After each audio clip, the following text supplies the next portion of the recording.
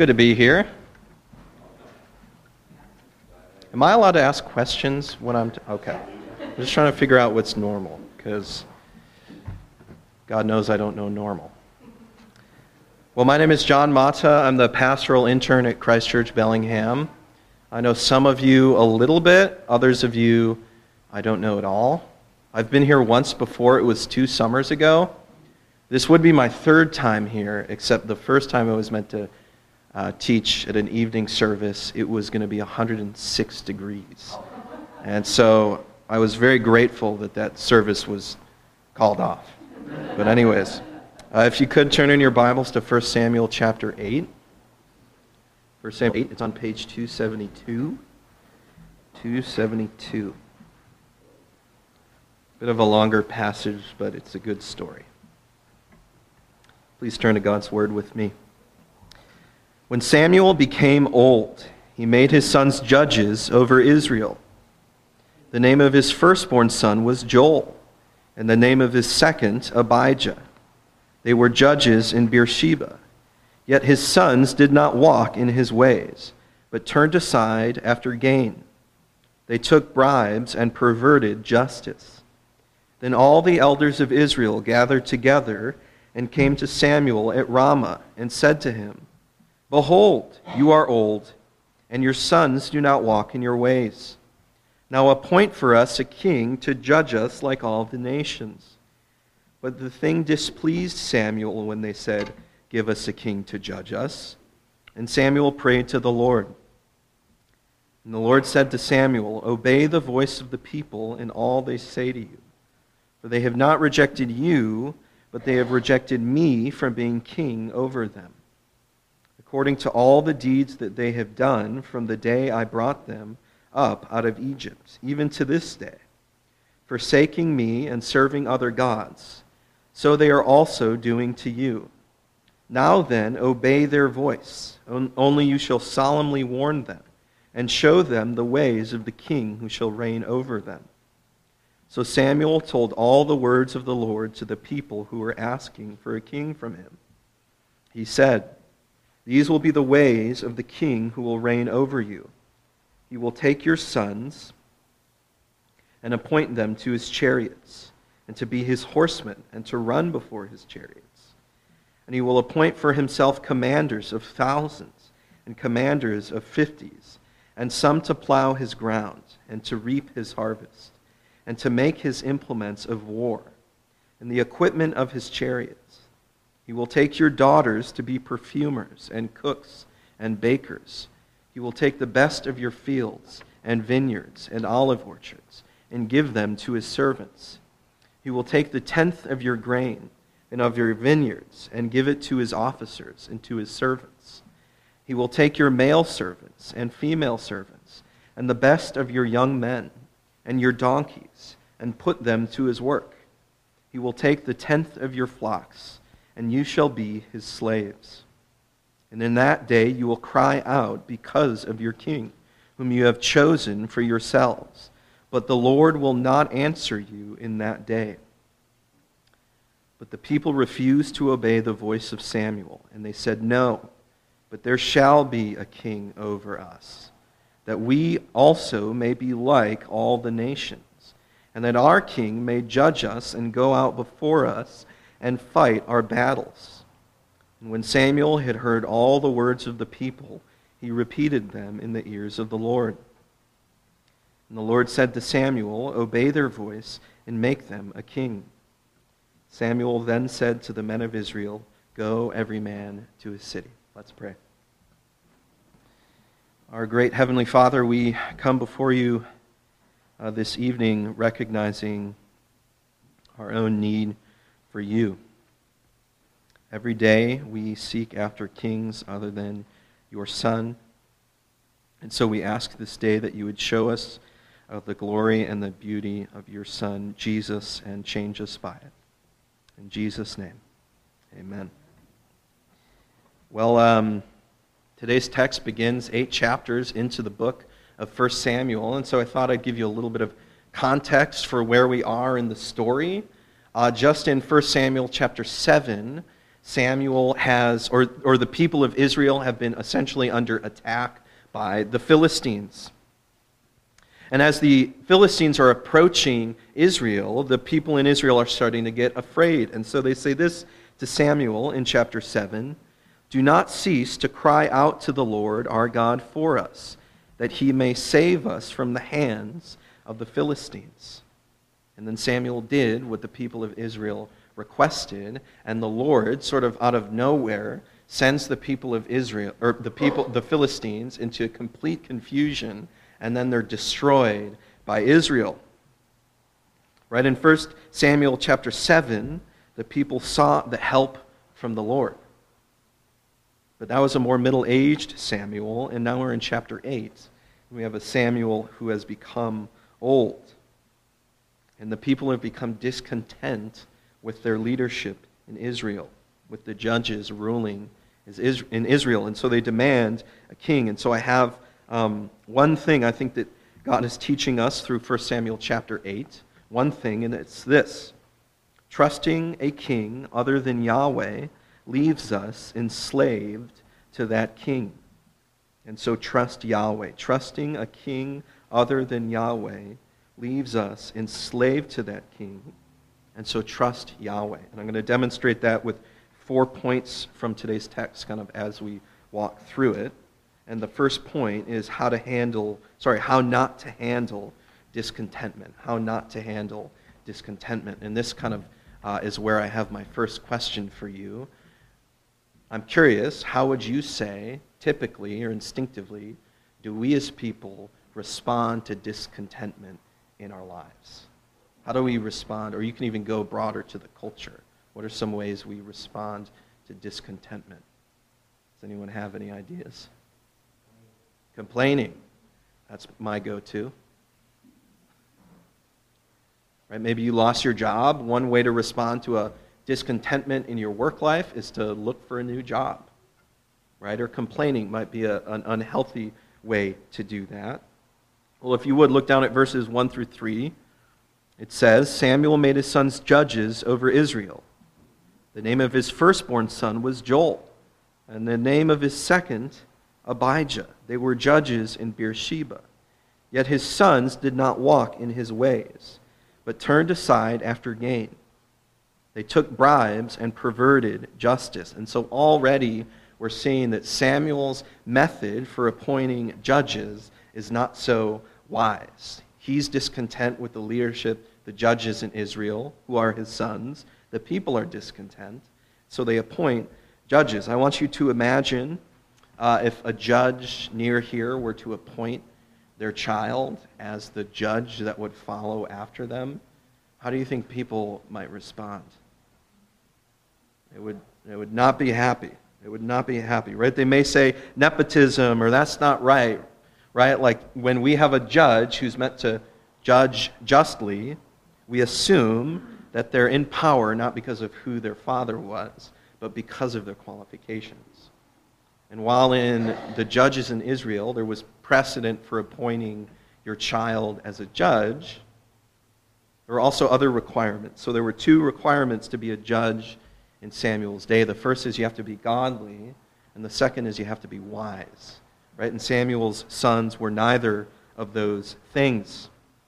But Samuel was a just judge, right? He served the Lord for decades before this moment. How could he make this kind of mistake? And Samuel was a just judge. But then he got old and he got worried. And because the people of Israel were not serving the Lord, he appointed 2 judges. He took matters into his own hands. And then look down with me at verses 4 and 5. Then all the elders, I love this verse. Then all the elders of Israel gathered together and came to Samuel at Ramah and said to him, Behold, you are old.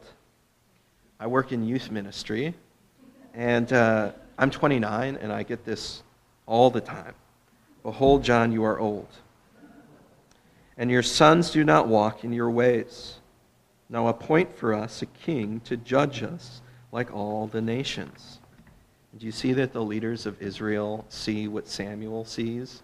They see that the leadership in Israel is not just. They're not just, and they were discontent with their leadership. And so they proposed a solution. They said, appoint for us a king to judge us like all the nations. And in God's law, a king was an accommodation. Right? Deuteronomy chapter 17 talks about when Israel would one day demand a king, and God lays out rules for how they would appoint a king. And the elders were correct, right? Samuel's sons were not walking in his ways. Their analysis was correct. They were discontent with the way things were, and rightfully so. There were unjust judges judging the land. The problem was their solution and their motivation, right? Instead of proclaiming Yahweh as their true king, they said, appoint for us a king like the nations. And this leads to our first little bit of application from today's text, and that's that you can be discontent with the right things in the wrong ways. You can be discontent with the right things in the wrong ways. So think about maybe in your own life, maybe you have a child who's wandering from their faith. Right? I don't have children, but I have two sisters who are wandering. And at times I've experienced great anxiety and stress about their wandering. And there are good ways to encourage them to think critically about the faiths they are rejecting. But also it's possible, I think, for me to handle my own discontentment from a place of anxiety or fear like the elders were.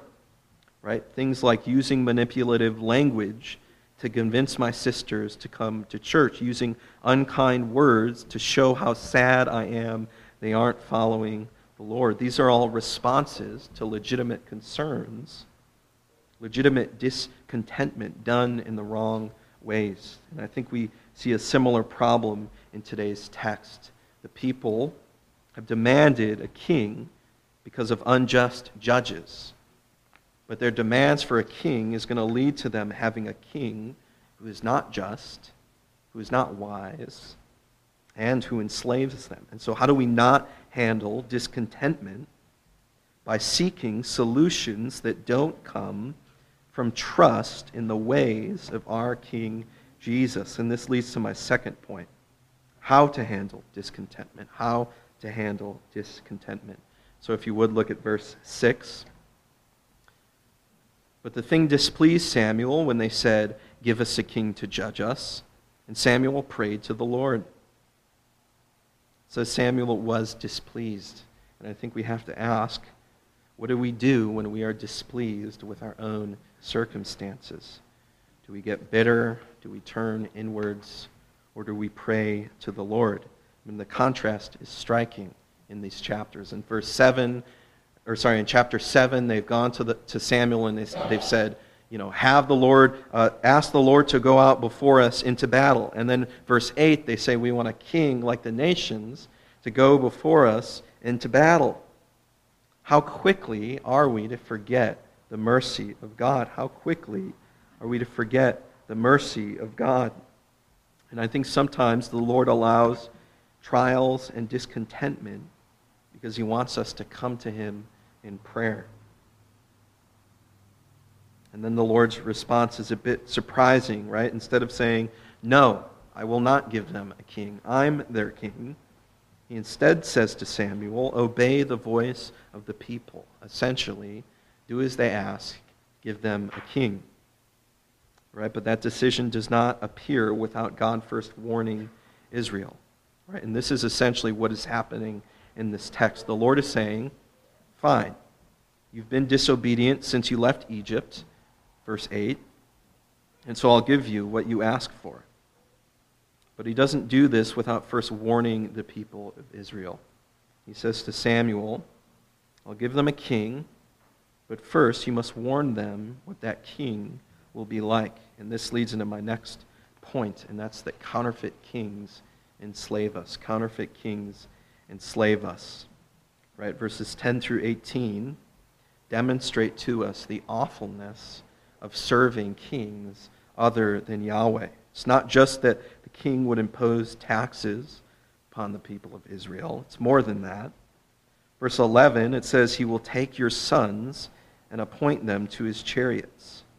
Verse 13, he will take your daughters to be perfumers and cooks and bakers. Verse 16, he will take your male servants and female servants and the best of your young men and your donkeys and put them to his work. These are the deeds of a conqueror and a plunderer.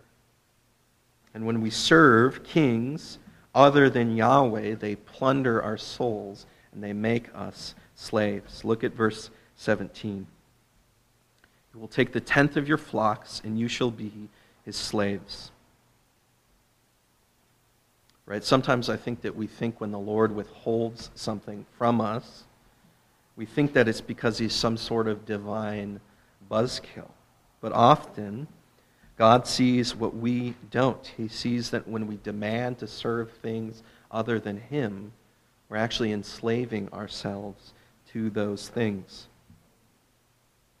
And what God wants based on this passage is that he wants us to trust him. And I'll show you where I get that. If you look at verse 18, and in that day you will cry out because of your king, whom you have chosen for yourselves. But the Lord will not answer you in that day. And some of you may be thinking, did he read the wrong verse? Really? Like verse 18, how does that teach us that Yahweh wants us to trust him? And I'll illustrate this with a point from my own life. When I was 17 years old, I had just graduated college, and my friends were off kind of doing stupid stuff, drinking, stuff like that. And I said, I want to do that. And so I joined, and, drinking underage, never a good idea. And long story short, it led to a 2-year bout of just misery and depression. And I remember, I wasn't following the Lord at that time, but I remember crying out to him and asking him to free me from the mess I had gotten myself into. And he didn't respond right away, but he was with me. He was with me. And eventually he did save me. And I think something similar is going to happen in Israel's own story. The Lord is going to use their stubborn demands for a king in order to put his own king on the throne. And so before I move into my fourth point, I want you to think about things in your own life, right? Is there anything in your life right now that is holding you captive, that is keeping you enslaved? Is there anything in your life that you thought would offer you freedom that has actually left you trapped? Right? As you're driving home today or as you're getting into bed, I want you to think about those things, and maybe the Lord is leading you to confess those things to him, but also to a brother or a sister in Christ. And this leads to my final point. Counterfeit kings cannot frustrate God's plans. Counterfeit kings cannot frustrate God's plans. Look down at verse 19. But the people refused to obey the voice of Samuel, and they said, "No, but there shall be a king over us, that we also may be like all the nations, that our king may judge us and go out before us and fight our battles." Friends, 1 chapter ago, the Lord went before Israel into battle. And now they're serving another king. And yet God's plans were not disrupted or interrupted by their disobedience. And they're not interrupted by our disobedience. Look at verse 21. When Samuel had heard all the words of the people, he repeated them in the ears of the Lord. And the Lord said to Samuel, "Obey their voice and make them a king." Samuel then said to the men of Israel, "Go, every man to his city." Can you imagine what Samuel must have been thinking? Right? Lord, why are you letting them have a king? Why are you telling me to obey their voice? But the cliche is true. The Lord's ways are not our ways. Right? The people's irresponsible and sinful discontentment ultimately, through God's providence, would lead to a king who would redeem all of us from slavery and from bondage to sin. right? Some of you may know there's common advice given if you're trying to detect a counterfeit bill. Does anyone know how you detect a counterfeit bill? If you've been in churches long enough, someone said it. Yeah, you know the real one. You got to know the real deal. And the people of Israel did not know that the king they demanded would enslave them. And so the Lord warned them. And so in order for us to recognize the ways of the counterfeit king, we need to know the ways of our king. And so I'm going to read you something from Matthew chapter 14. Now when Jesus heard this, he withdrew from there in a boat to a desolate place by himself. But when the crowds heard it, they followed him on foot from the towns. When he went ashore, he saw a great crowd, and he had compassion on them, and healed their sick. Now when it was evening, the disciples came to him and said, "This is a desolate place, and the day is now over. Send the crowds away to go into the villages and buy food for themselves." But Jesus said, "They need not go away. You give them something to eat." They said to him, "We have only 5 loaves here and 2 fish." And he said, "Bring them here to me." Then he ordered the crowds to sit down on the grass, and taking the 5 loaves and the 2 fish, he looked up to heaven and said a blessing. Then he broke the loaves and gave them to the disciples, and the disciples gave them to the crowds. And they all ate and were satisfied. And they took up 12 baskets full of the broken pieces left over. And those who ate were about 5,000 men, besides women and children. The ways of a counterfeit king, of counterfeit kings, are to take, to enslave. Right? They take our joy, they take our peace, our security, and then they leave us enslaved. But the ways of the King Jesus is that he gives. He has compassion. He sees our need, and he says, "Here, have something to eat." Right? Israel's idolatry enslaved them. Our idolatry enslaves us, and all of us at various points are tempted to serve kings other than Jesus. But the ways of the King in heaven are such that he saves us and redeems us from slavery. Right? The ways of our King Jesus is that he frees us from the slavery which counterfeit kings place us in. And so today, if you are trusting in kings other than yourself, if you are trusting in kings other than the Lord, then I invite you to remember the Lord who bought you. Trust the Lord Jesus. He is enthroned on high. He is ruling over all things. He is good. He loves his people, and he loves you. Let's pray. Heavenly Father, we thank you for giving us the gift of your word, even as you have sustained your people